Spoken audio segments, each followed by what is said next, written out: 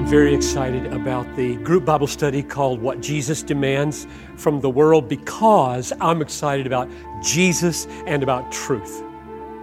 You know what he said? He said, you will know the truth, and the truth will set you free. And in the context, he means free from sinning. And he said, sanctify them in the truth.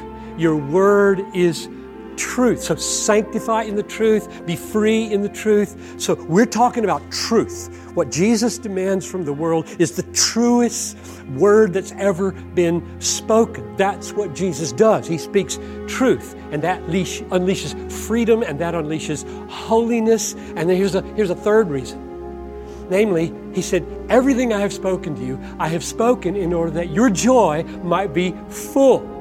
So all his commands are ultimately for our joy.